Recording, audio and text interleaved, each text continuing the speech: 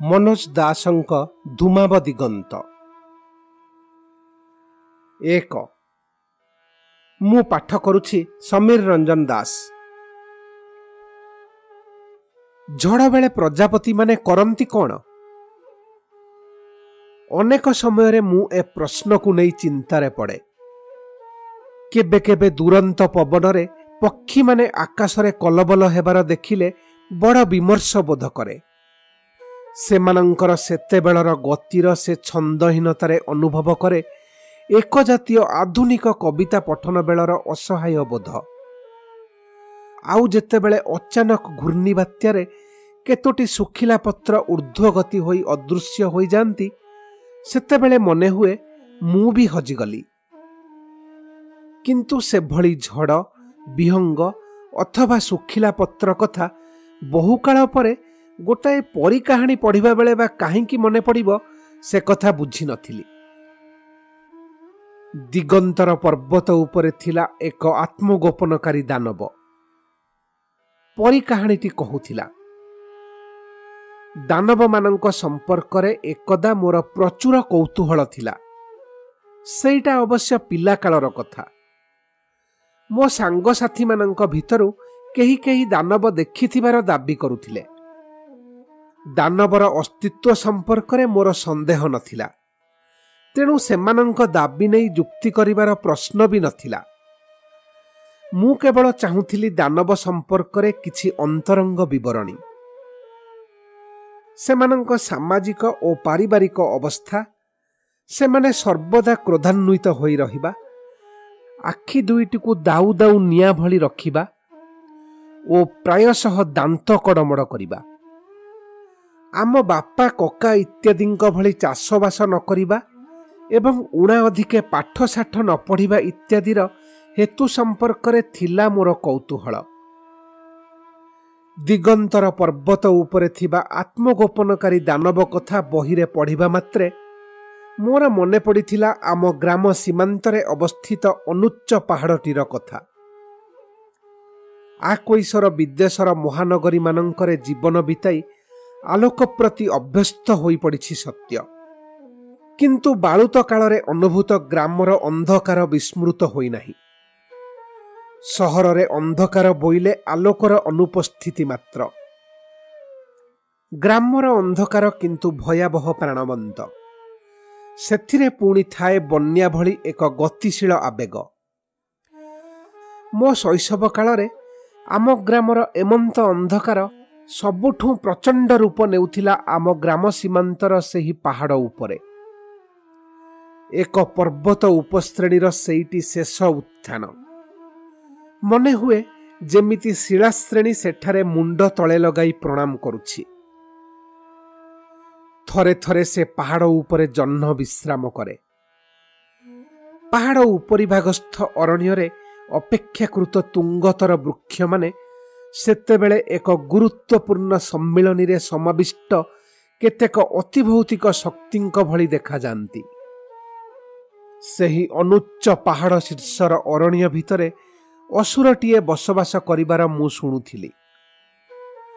ଯଦିଓ ମୋତେ କେହି କେବେ ତାର ବିଶଦ ପରିଚୟ ଦେଉନଥିଲେ, ମୁଁ ଧରି ନେଇଥିଲି ଯେ ତା ମାତୃଭାଷା ହାଉ ମାଉ ଖାଉ। କାଠୁରିଆ ଓ ଅନ୍ୟାନ୍ୟ ଧରଣର ବନଚାରୀଙ୍କୁ ଧରି ପକାଇ ଆହାର କରିବା ତାର ଦୈନନ୍ଦିନ କାର୍ଯ୍ୟସୂଚୀର ଅନ୍ତର୍ଭୁକ୍ତ। ଅତଏବ ସେ ରହସ୍ୟମୟ ପାହାଡ଼ ଶୀର୍ଷର ଦୁରନ୍ତ ଆକର୍ଷଣ ସତ୍ତ୍ୱେ ତାହା ଥିଲା ନିଷିଦ୍ଧ ଅଞ୍ଚଳ। ଯେତେବେଳେ ଟିକିଏ ବଡ଼ ହେଲି, ସେତେବେଳେ ସେ କିମ୍ବଦନ୍ତୀର ଉତ୍ପତ୍ତି ସମ୍ପର୍କରେ କିଛି କିଛି ତଥ୍ୟ ସଂଗ୍ରହ କରିପାରିଥିଲି। ମୋ ଜନ୍ମର ବହୁକାଳ ତଳର କଥା। ସେତେବେଳେ ଅରଣ୍ୟରୁ ନିର୍ବିବାଦରେ ଲୋକେ କାଠ ସଂଗ୍ରହ କରି ଆଣିପାରୁଥିଲେ। ଦିନେ ଶୀତ ସନ୍ଧ୍ୟାରେ କେତେକ ଗ୍ରାମବାସୀ ସେଦିନର କାମଦାମ ଶେଷ କରି ଫେରିବା ବେଳେ ଗୋଟାଏ ସ୍ଥାନରୁ ଧୂଆଁ ଉଠୁଥିବାର ଲକ୍ଷ୍ୟ କରି ଆଗେଇ ଯାଇ ଦେଖିଲେ ଜଣେ ଅଜ୍ଞାତ ଲୋକ ବୋଧହୁଏ ଧୂନି ଜାଳି ସେକି ହେଉଛି। ଲୋକଟି ଚମକି ପଡ଼ି ଅନାଇ ଦେଇଥିଲା ଓ ହୁଏତ କୌଣସି ବିରକ୍ତି ସୂଚକ ଶବ୍ଦ ମଧ୍ୟ ଉଚ୍ଚାରଣ କରିଥିଲା। ଭବିଷ୍ୟତରେ ଯେଉଁ ସବୁ ବ୍ୟାପାର ମୋତେ ମୁଁ ନିଜ ପାଖରେ ଜଣେ ବୁଦ୍ଧିମାନ ଓ ଯୁକ୍ତିବାଦୀ ତରୁଣ ହିସାବରେ ପ୍ରତିଷ୍ଠିତ କରିଥିଲା, ତହିଁ ମଧ୍ୟରୁ ଅନ୍ୟତମ ହେଲା ଆମ ପାହାଡ଼ ଶୀର୍ଷର ଅସୁର ସମ୍ପର୍କୀୟ କିମ୍ବଦନ୍ତୀଟିର ସମ୍ୟକ ବିଶ୍ଳେଷଣ। ନିଆଁର ପ୍ରତିଫଳନରେ ଲୋକଟିର ଆଖି ଆଗ୍ନେୟ ଦେଖାଯାଇଥିବ। ଅତଏବ ତା ଆଖି ଅସୁର ସୁଲଭ ରୀତିରେ ଦାଉ ଦାଉ ଜଳୁଥିବା ଆମ ଗ୍ରାମବାସୀମାନଙ୍କର ମନେ ହେଲା। ପବନର ସିଟି ସହିତ ମିଶି ଅଥବା ପ୍ରତିଧ୍ୱନି ତୋଳି ତାର ଚିତ୍କାର ଅପେକ୍ଷାକୃତ ବିକଟ ଶୁଭୁଥିବ।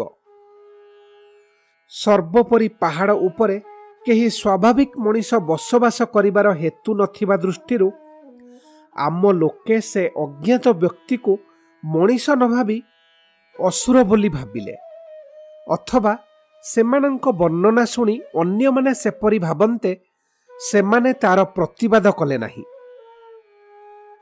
ତେବେ ଅସୁରରେ ପରିଣତ ହେବା ପୂର୍ବରୁ ସନ୍ଧ୍ୟାରେ ପରିଦୃଷ୍ଟ ସେ ବ୍ୟକ୍ତିକୁ ଆଉ ଗୋଟିଏ ଦୁଇଟି ସ୍ତର ଦେଇ ଯିବାକୁ ପଡ଼ିଥିଲା।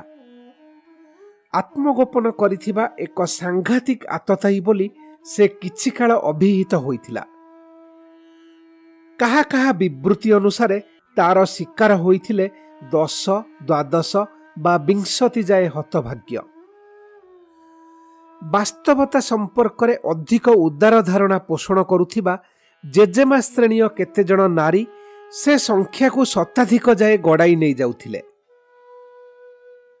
ମୋ ପିତୃପୁରୁଷର ଲୋକେ ସେମାନଙ୍କ ଯୁବା ବୟସରେ ଗ୍ରାମ ଗ୍ରାମାନ୍ତରରୁ ସେମାନଙ୍କ ବନ୍ଧୁମାନଙ୍କୁ ଆଣି ଅଦୂରରୁ ଆମ ଗ୍ରାମର ସେହି ଅସାଧାରଣ ଆକର୍ଷଣ ପାହାଡ଼ ଉପରର ଅର୍ଦ୍ଧଗୋଲାକାର ଅରଣ୍ୟ ପୁଳାକ ଦେଖାଇ ଦେଉଥିଲେ। ଜଣେ ଉଦୀୟମାନ ଇତିହାସ ଛାତ୍ରଙ୍କର ଅସାମାନ୍ୟ ଉତ୍ସାହର ଆଘାତରେ ସେ ଆତତାୟୀ ଜନଶ୍ରୁତିର ଅବସାନ ଘଟିଥିଲା। ତରୁଣଟି ଅଦୂରବର୍ତ୍ତୀ ଏକ ଗ୍ରାମର। ସେ ଥିଲେ ତୁଳସୀ ଧର୍ମୀ। ଯଥା ସମୟରେ 2 ପତ୍ରରୁ ବାସିବାକୁ ଆରମ୍ଭ କରିଥିଲେ। ମାଇନର ପଢ଼ିବା ବେଳକୁ ହିଁ ସେ ମନ୍ଦିର ପ୍ରାଙ୍ଗଣ ଅଥବା ଶ୍ମଶାନ ଭଳି ସର୍ବସାଧାରଣଙ୍କ ଦୃଷ୍ଟି ଆକୃଷ୍ଟ ହେବା ସ୍ଥାନରେ ବସି ନାକ ଟିପି ପ୍ରାଣାୟାମ ବା ଆଗରେ ଦୀପଶିଖା ରଖି ତ୍ରାଟକ ଅଭ୍ୟାସ କରୁଥିଲେ। ବଡ଼ ହେଲେ ସେ ଯେ ବହୁତ କିଛି କରିବେ ସେଥିରେ ବହୁ ଲୋକଙ୍କର ସନ୍ଦେହ ନଥିଲା। ସେ ଧାରଣା ସତ୍ୟ ବୋଲି ପ୍ରତିପାଦିତ ହେବାକୁ ଆରମ୍ଭ କଲା ଯେତେବେଳେ ଉଚ୍ଚଶିକ୍ଷା ଲାଭ ନିମନ୍ତେ ସହରକୁ ଯିବାରେ ଯୁବକଟି ହେଲେ ଆମ ଅଞ୍ଚଳରୁ ପ୍ରଥମ।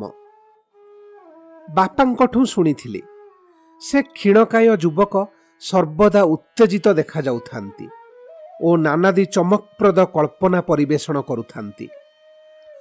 ହଠାତ୍ ସେ ଥରେ ଛୁଟିରେ ଆସିଥିବା ବେଳେ ଘୋଷଣା କଲେ ଯେ ପାହାଡ଼ ଉପରର ବାସିନ୍ଦା ଆଉ କେହି ନୁହେଁ, ସେ ସିପାହୀ ବିଦ୍ରୋହର ପଳାତକ ନାୟକ ନାନା ସାହେବ। ହୁଏତ ସେ କୌଣସି ବହିରେ ପଢ଼ିଥିବେ ବ୍ରିଟିଶ ବାହିନୀ ସହିତ ଲଢ଼େଇ କରି କରି ବୀର ନାନା ସାହେବ କିପରି ରହସ୍ୟମୟ ଭାବରେ ଅନ୍ତର୍ହିତ ହୋଇଯାଇଥିଲେ। ତାଙ୍କର ମୃତ୍ୟୁ ହୋଇଯାଇଛି ବୋଲି ଘୋଷିତ ହେବା ସତ୍ତ୍ୱେ ବ୍ରିଟିଶ ସରକାର କିପରି ନାନା ସାହେବ ସନ୍ଦେହରେ ସାଧୁଠୁ ଆରମ୍ଭ କରି ପାଗଳ ପର୍ଯ୍ୟନ୍ତ ଡଜନେ ସରିକି ଲୋକଙ୍କୁ ଭାରତର ବିଭିନ୍ନ ପ୍ରାନ୍ତରୁ ଗିରଫ କରିଥିଲେ। ନାନା ସାହେବଙ୍କ ପତ୍ନୀ କିପରି ବିଧବା ବେଶ ହେବାକୁ ନାସ୍ତି କରିଦେଇଥିଲେ ଓ ନାନା ସାହେବ କିପରି ଏକ ନିର୍ଦ୍ଦିଷ୍ଟ ତିଥିରେ ଭିନ୍ନ ଭିନ୍ନ ଛଦ୍ମବେଶରେ ପତ୍ନୀଙ୍କୁ ନିଶ୍ଚିତ ଭାବରେ ଭେଟୁଥିଲେ ବୋଲି ଲୋକେ ବିଶ୍ୱାସ କରୁଥିଲେ। ପାହାଡ଼ ଶୀର୍ଷର ସେ ଅଜ୍ଞାତ ବ୍ୟକ୍ତି ନାନା ସାହେବ ହୋଇଥିବେ ବୋଲି କାହିଁକି ଯୁବକଙ୍କର ହୃଦ୍ବୋଧ ହେଲା ସେ କଥା ତାଙ୍କ ସମସାମୟିକମାନଙ୍କୁ ସେ ଖଣ୍ଡିଏ ମାନଚିତ୍ର ସାହାଯ୍ୟରେ ବୁଝାଇ ଦେଇଥିଲେ। ନାନା ସାହେବ ଶେଷଥର ପାଇଁ କେଉଁ ସ୍ଥାନରେ ଲଢ଼େଇ କରିଥିଲେ, ସେଠାରୁ ହଟିବା ପରେ ସ୍ୱାଭାବିକ ଭାବେ ସେ କିପରି ଏକ ନଦୀକୁ ସାମ୍ନା କରିଥିବେ, ତତ୍ପରେ ନୌକା ଚଢ଼ି ସେତେବେଳର ଋତୁ ଦୃଷ୍ଟିରୁ ଉତ୍ତରା ପବନ ଦ୍ୱାରା ଚାଳିତ ହୋଇ ଏକ ନିର୍ଦ୍ଦିଷ୍ଟ ସହର ଉପକଣ୍ଠରେ ଉପନୀତ ହୋଇଥିବେ। ସେ ସହରରେ ସେତେବେଳେ ବ୍ରିଟିଶ ଘାଟି ଥିବାର ଐତିହାସିକ ପ୍ରମାଣ ଦୃଷ୍ଟିରୁ ଆତ୍ମରକ୍ଷା ପାଇଁ ତାକୁ ଏଡ଼ାଇ ସେ କିପରି ଗୋଟିଏ ଅରଣ୍ୟ ପଥ ଧରିଥିବେ ଓ ଅବଶେଷରେ କିପରି ଆମ ଗ୍ରାମ ସୀମାନ୍ତରେ ଉପସ୍ଥିତ ହେବାକୁ ବାଧ୍ୟ ହୋଇଥିବେ ଓ ସ୍ୱଭାବତଃ ଚମତ୍କାର ଗୋପନୀୟ ସ୍ଥାନ ପାହାଡ଼ ଶୀର୍ଷରେ ଆଶ୍ରୟ ନେଇଥିବେ, ଏସବୁ କଥା ଯୁବକ ବିଭୋର ହୋଇ ବିବୃତ କରୁଥିଲେ। କିନ୍ତୁ ଯୁବକ ତାଙ୍କ ନିଜ ସିଦ୍ଧାନ୍ତରେ ନିଜେ ପ୍ରବଳ ଉତ୍ତେଜନା ଅନୁଭବ କରିବା ସଙ୍ଗେ ସଙ୍ଗେ ପଡ଼ିଲେ ଏକ ତୀବ୍ର ମାନସିକ ଦ୍ୱନ୍ଦ୍ୱରେ। ନାନା ସାହେବ ନିଜ ସାଥିରେ ବିପୁଳ ବିତ୍ତ ଧରି ନିରୁଦ୍ଦିଷ୍ଟ ହୋଇଯାଇଥିବା କଥା ସେ ପଢ଼ିଥିଲେ। ବର୍ତ୍ତମାନ ତାଙ୍କ ଆଗରେ ସମସ୍ୟା ହେଲା, ସେ ଏକାକୀ ଯାଇ ନାନାଙ୍କ ସହ ବନ୍ଧୁତା କରି ସେ ବିତ୍ତର ଉତ୍ତରାଧିକାରୀ ହୋଇ ନ ପାରିଲେ ମଧ୍ୟ ଅନ୍ତତଃ ତାର କିୟଦଂଶ ଉପହାର ସ୍ୱରୂପ ଆୟତ୍ତ କରିବେ, ନା ବ୍ରିଟିଶ ସରକାରଙ୍କୁ ଖବର ଦେଇ ନାନାଙ୍କୁ ଧରାଇ ଦେଇ ଘୋଷିତ ମାତ୍ର 10,000 ଟଙ୍କା ପୁରସ୍କାରରେ ସନ୍ତୁଷ୍ଟ ରହିବେ। ବହୁ ଦ୍ୱନ୍ଦ୍ୱ ପରେ ସେ ଦ୍ୱିତୀୟ ପନ୍ଥାକୁ ଶ୍ରେୟସ୍କର ବିବେଚନା କରିଥିଲେ। କାରଣ ସେଥିରେ କେବଳ ଯେ ପୁରସ୍କାରର ନିଶ୍ଚୟତା ରହିଥିଲା ସେତିକି ନୁହେଁ, ଥିଲା ସରକାରୀ କର୍ତ୍ତୃପକ୍ଷଙ୍କ ସହ ଅନ୍ତରଙ୍ଗତା ଓ ଫଳରେ କାଳକ୍ରମେ ଏପରିକି ଦେଶୀ ଛୋଟ ଲାଟଟିଏ ଅଥବା ନାଇଟ୍ ହେବାର ସମ୍ଭାବନା। ଯୁବକ ଆମ ଜିଲ୍ଲାର ସାହେବ ହାକିମଙ୍କୁ ଦେଖା କରିଥିଲେ ମଧ୍ୟ। ହାକିମ ଧୈର୍ଯ୍ୟ ଧରି ସବୁ କଥା ଶୁଣି କହିଲେ, ବାବୁ, ନାନା ସାହେବଙ୍କୁ ଶାନ୍ତିରେ ରହିବାକୁ ଦିଅ। ବିଦାୟ ବାବୁ, ବିଦାୟ। ଏହା ଫଳରେ ପ୍ରଥମ ପନ୍ଥାକୁ କାର୍ଯ୍ୟକାରୀ କରିବାକୁ ଯୁବକ ବାଧ୍ୟ ହେଲେ। ସେ ଯଦି ଅନୁରୋଧ କରିଥାନ୍ତେ, ତେବେ ତାଙ୍କ ସହ ଥରେ ପାହାଡ଼ ଉପରକୁ ଯିବା ପାଇଁ ମୋ ବାପା ଓ ତାଙ୍କର ଅନ୍ୟ କେହି କେହି ସମବୟସୀ ନିଶ୍ଚୟ ରାଜି ହୋଇଥାନ୍ତେ। କିନ୍ତୁ ନାନା ସାହେବ ସହ ଆଉ କାହାରି ପରିଚୟ ହେଉ, ସେ କଥା ଯୁବକ ମୋଟେ ଚାହୁଁନଥିଲେ। ତେଣୁ ସେ ଗଲେ ଏକୁଟିଆ। ସେ ପାହାଡ଼ ଉପରେ କେତେ ଘଣ୍ଟା ଅତିବାହିତ କରି ଫେରିବା ପରେ ଆଉ ନାନା ସାହେବ କଥା କାହିଁ କିଛି ଉଠାଇଲେ ନାହିଁ। କିନ୍ତୁ ସେ ଦିଶୁଥିଲେ ଅପେକ୍ଷାକୃତ ଅଧିକ ଉତ୍ତେଜିତ। ସେ ହଠାତ୍ ଆବିଷ୍କାର କରିଥିଲେ ଏକ ନୂତନ ତଥ୍ୟ। ପର୍ବତ ଭିତରେ ଲୁକ୍କାୟିତ ରହିଛି ବିପୁଳ ପରିମାଣରେ ଦୁର୍ମୂଲ୍ୟ ଧାତୁ।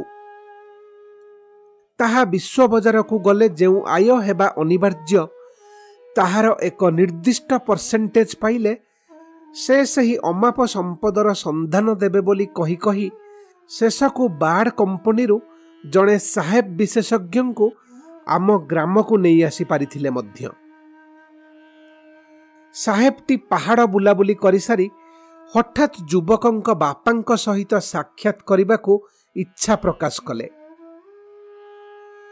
ଦେଖା ହେବାରୁ ଚୁପି ଚୁପି କହିଲେ, ତୁମ୍ଭ ବାଳକଟି ବାତୁଳ ଅଟେ, ଚିକିତ୍ସାର ବ୍ୟବସ୍ଥା କର, ତାକୁ ବିଭା କରାଇ ଦିଅ ବାବୁ, ସେ ବଣ ପର୍ବତ ଧୁଣ୍ଡିବା ଛାଡ଼ିଦେବ। ଏହାପରେ ବି ଯୁବକ ଜଣକ କେତେ ଦିନ ପର୍ଯ୍ୟନ୍ତ ପାହାଡ଼ର ଅନ୍ଦିସନ୍ଦିରେ ବୁଲୁଥିବାର ଦେଖାଯାଇଥିଲା। ତାପରେ ସେ ଆଉ ଦେଖାଗଲେ ନାହିଁ। ଉଦୀୟମାନ ଯୁବକଙ୍କର ଏହି ଅପ୍ରତ୍ୟାଶିତ ଅବସାନ ସଙ୍ଗେ ସଙ୍ଗେ ପାହାଡ଼ ଉପରର ବାସିନ୍ଦା ସମ୍ପର୍କୀୟ ଗୁଜବ ଆଉ ଏକ ପର୍ଯ୍ୟାୟରେ ଉପନୀତ ହୋଇଥିଲା। କେହି କେହି କହିଲେ ସେ ଏକ ଯାଦୁକର, ପାହାଡ଼ ଉପରେ କୌଣସି ବିଚିତ୍ର ଯାଗଯଜ୍ଞରେ ବ୍ୟାପୃତ ରହିଥିଲା। ମତାନ୍ତରେ ସେ ଥିଲା ଯକ୍ଷ, ପାହାଡ଼ ଅଭ୍ୟନ୍ତରରେ ଲୁକ୍କାୟିତ ଅମାପ ଐଶ୍ୱର୍ଯ୍ୟର ଗାର୍ଜେନ୍। ଉଚ୍ଚାଭିଳାଷୀ ଯୁବକଟି ସେହି ଐଶ୍ୱର୍ଯ୍ୟ ଉଦ୍ଘାଟନ କରିବାକୁ ଯାଆନ୍ତେ ଯକ୍ଷର କୋପାନଳରେ ପଡ଼ି ପ୍ରଥମେ ପାଗଳ ଓ ପରେ ପରେ ଉଭାନ ହେଲା। ମୋ ବାଳୁତ କାଳରୁ ସମସାମୟିକ ଲୋକକଥାରେ ଯକ୍ଷ ଅସୁରରେ ପରିଣତ ହେଲାଣି। ଆମ ଗ୍ରାମର ଲୋକେ ବୋଧହୁଏ ବିଶେଷ କଳ୍ପନାପ୍ରବଣ ନଥିଲେ। ଥିଲେ ଅସୁର ସହିତ ଅନ୍ତତଃ ଗୋଟିଏ ଅସୁରୁଣୀକୁ ଯୋଡ଼ିଥାନ୍ତେ, କିନ୍ତୁ ତାହା ହୋଇନଥିଲା। ଖରା ବର୍ଷା ଶୀତ ନିଦାଘ ନିର୍ବିଶେଷରେ ଜନଶ୍ରୁତି ଏକୁଟିଆ ଅସୁରଟିକୁ ପାହାଡ଼ ଉପରେ ପକାଇ ରଖିଥିଲା। ଆଜି ପରି କାହାଣୀଟି ପଢ଼ିବା ବେଳେ ଆମ ଗ୍ରାମ ସୀମାନ୍ତରେ ସେ ନିସଙ୍ଗ ଅସୁରର କଥା ବାରମ୍ବାର ମନେ ପଡ଼ୁଥାଏ।